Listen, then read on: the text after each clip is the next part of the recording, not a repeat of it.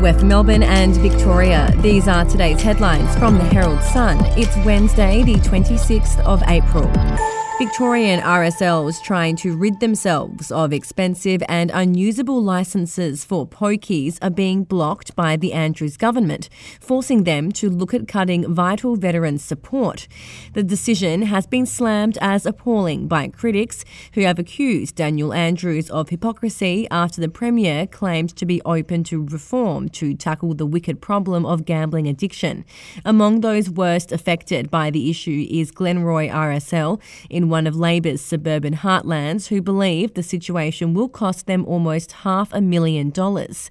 In 2015, the RSL applied to add 10 machines to the 40 it already owns, but 3 years later it lost a long-running Supreme Court battle with Marybeck Council over the move, meaning it cannot legally add them to the venue.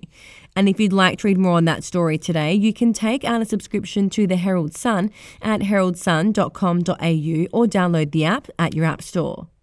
Almost 8 dog attacks are occurring across Melbourne each day on average, new figures reveal.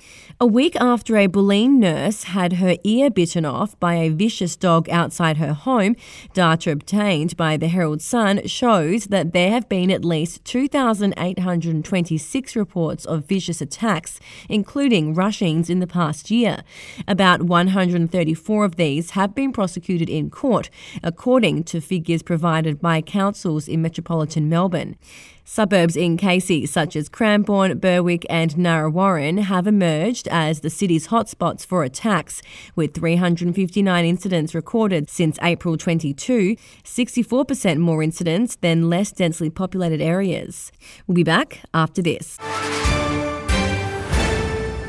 News doesn't have to be boring. The Brits have given Prince Harry a new nickname after yet another tell-all interview. Oh God, is it the Ginger Whinger?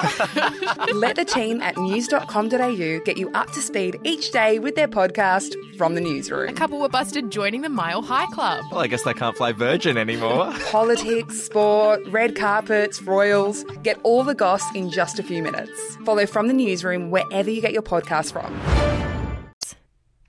6 million Aussies will be able to buy 2 months' worth of prescription medicines from September in a move that will slash their costs in half.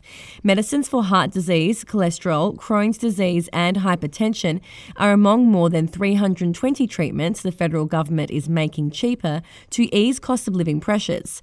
The decision is expected to save patients with chronic conditions more than $1.6 billion over the next 4 years, as well as reduce visits to the GP and pharmacist. From the 1st of September, patients taking medicines that can be prescribed for 60 days will save up to $180 a year.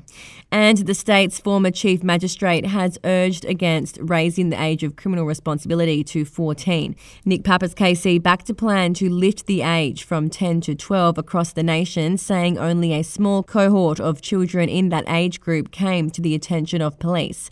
But the top Victorian silk, who continues to switch between prosecuting and defending high-profile accused, says it should not be increased to as high as 14. Mr. Pappas told the Herald Sun it's a really difficult issue and that he's not convinced that 13 to 14-year-olds do not know right from wrong. And those are your headlines from the Herald Sun. For updates and breaking news throughout the day, take out a subscription at heraldsun.com.au. We'll have another update for you tomorrow.